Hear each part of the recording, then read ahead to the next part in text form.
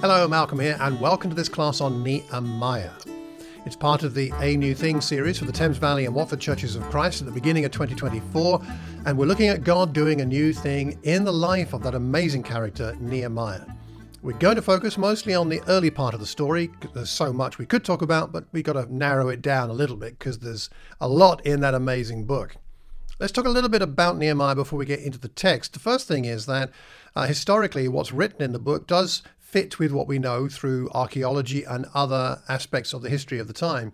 And in the British Museum in central London, you will find some silver bowls and cups and things like that from the palace of Artaxerxes, who was the ruler at the time of Nehemiah. He ruled from 464 to 424 BC.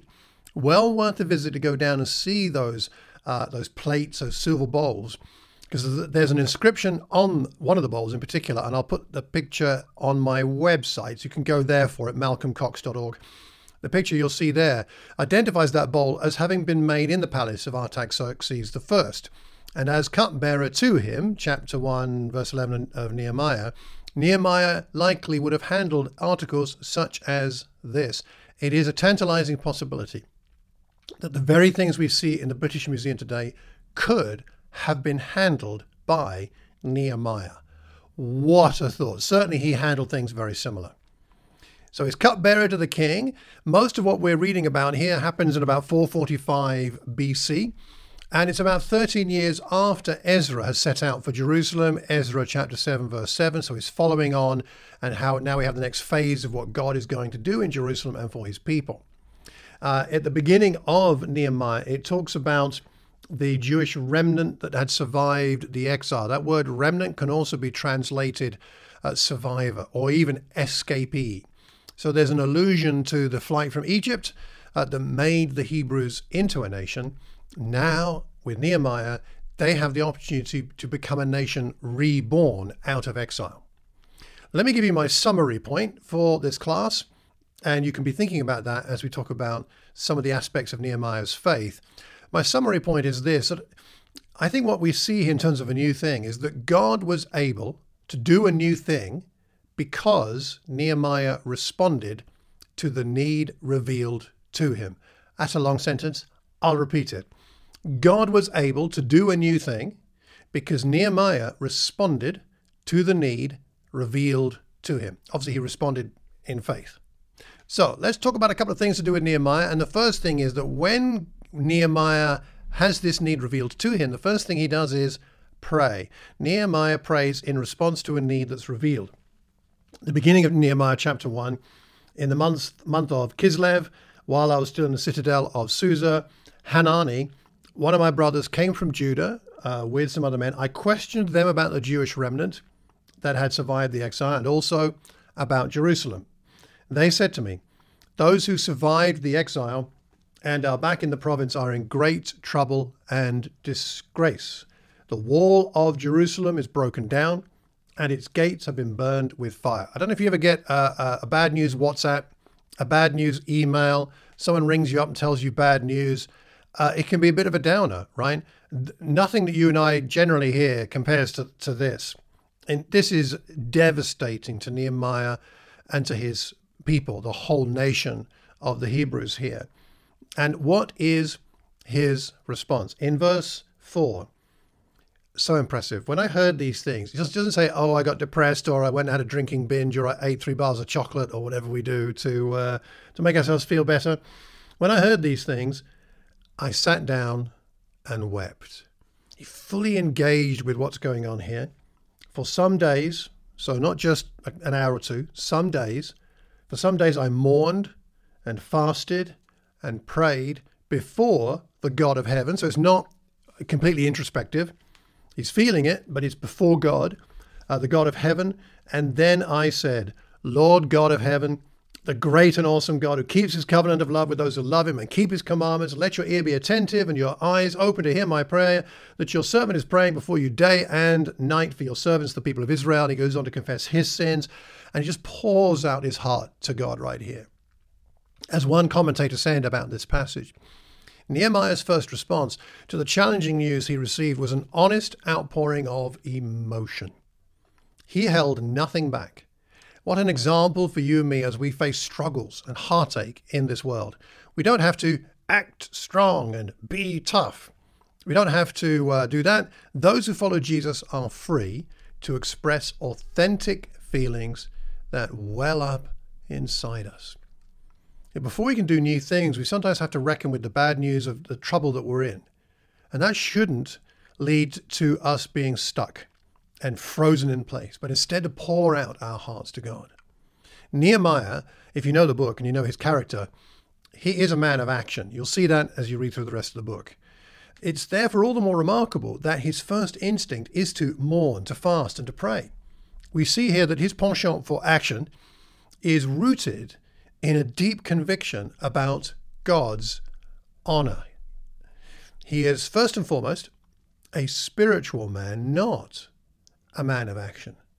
So fixing things that need fixing in the church or through faith by whatever means, whatever the issues are, if you like, fixing things, it's about going to God first.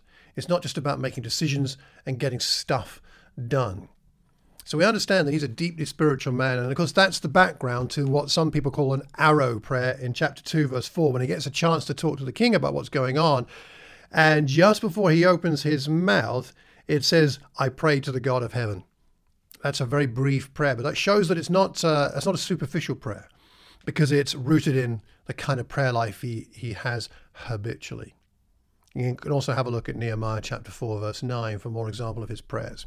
So if you and I are going to see God do new things in us and through us, we first of all need to be people who connect with God on an emotional and deeply prayerful level that helps us to connect with God's sense of what's going on in the situation that we'd like to see changed. That's the first thing in Nehemiah.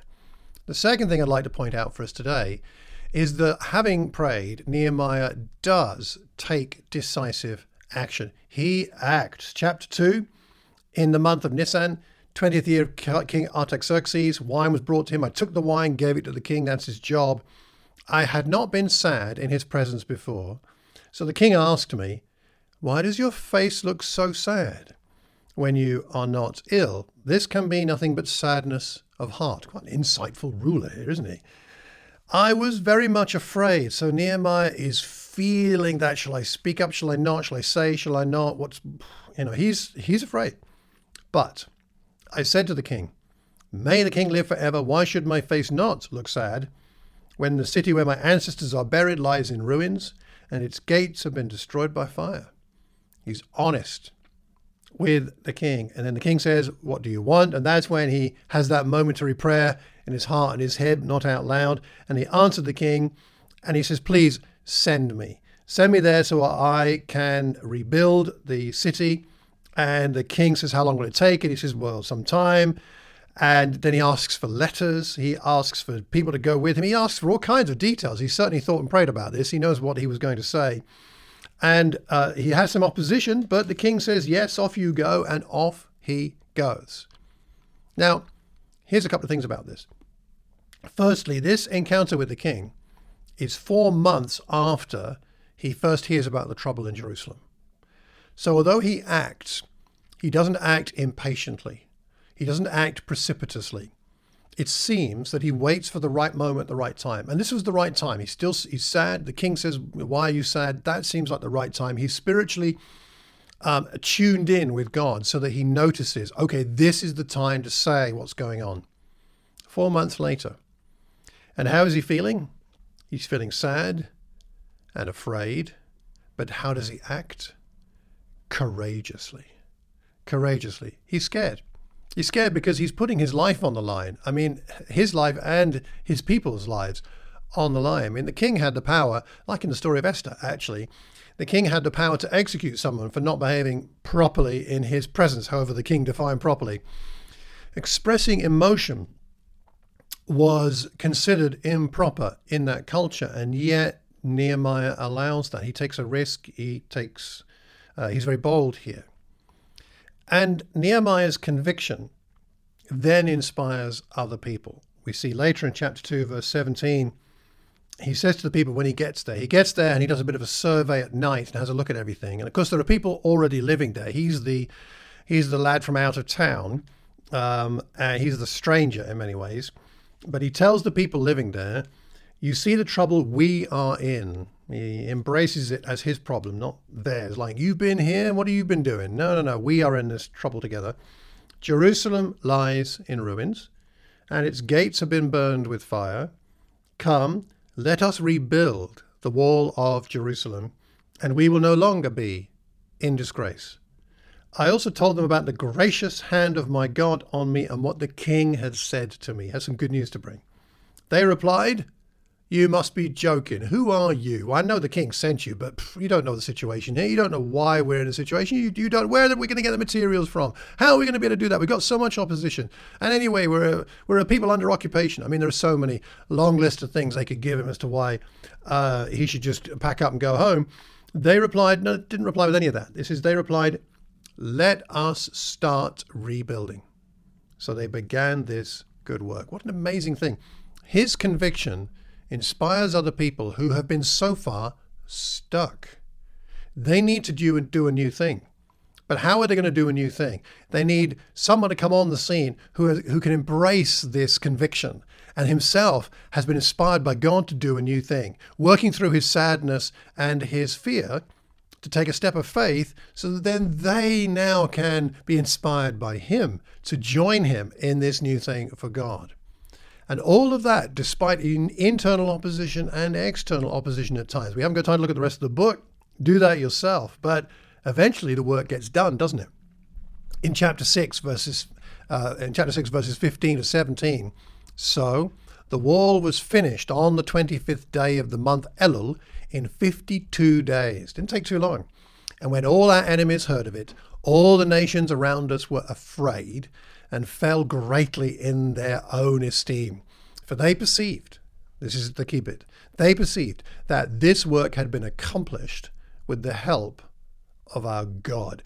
Even the people opposing Nehemiah understood God was at work doing a new thing. So let me wrap up by asking you a couple of questions here. All this great work was completed, but where did it begin? It began with Nehemiah being shown a need. Is God showing you a need? Is God showing you a need in your family? A need in your local faith group, your location, your family group, whatever group you have? Is there a need there? Is God showing you a need in your neighborhood? A need with poor and needy people or those who are lost and far from God? Is God revealing a need to you? Last week I went praying around a place called the Croxley Business Park, which is near me. It's a place with many, many offices in a really nicely landscaped area. It's quite nice. And I go there sometimes to the cafe to work, just to be able to focus. But it occurred to me I haven't been praying there. And I walked all around the whole areas, a large business park, praying, and just God put it on my heart. Could we start a lunchtime Bible discussion here and see what God would do with that? And I felt like that's a need. I don't know the situation in this business park, but at least I'm going to find out. I remembered that some years ago, somebody came to one of our church services in Watford who worked there. And I got hold of the person who brought them to figure it out if I could speak to them and find out if there's anything already going on the site, on the business park. Turns out they've now left the company. They're not there anymore. Okay. So then I tried somebody else I know who's involved with a lot of activities in Watford on the Christian scene. They might know, not heard back from them yet.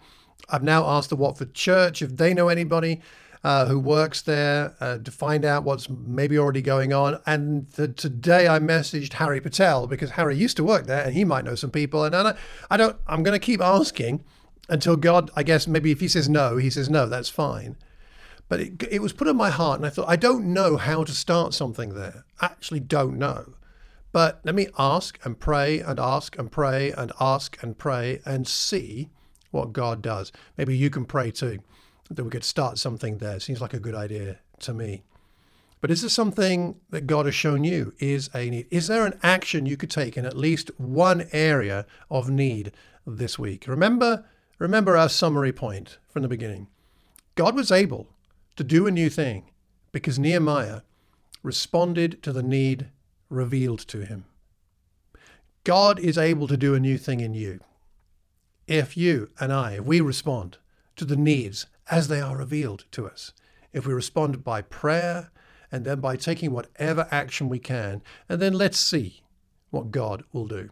I hope you find these thoughts on Nehemiah helpful. Next time, we'll be talking about the Apostle Peter, and we're going to finish this series by talking about the Samaritan woman. If you've got any questions or thoughts, drop me an email. The email address is in the show notes and on screen. And I do hope and pray that between now and the next time, you find it very exciting that God shows you a new thing and uses you to do a new thing, and that he reveals what those new things are, and you pray and take action. Till the next time, take care and God bless.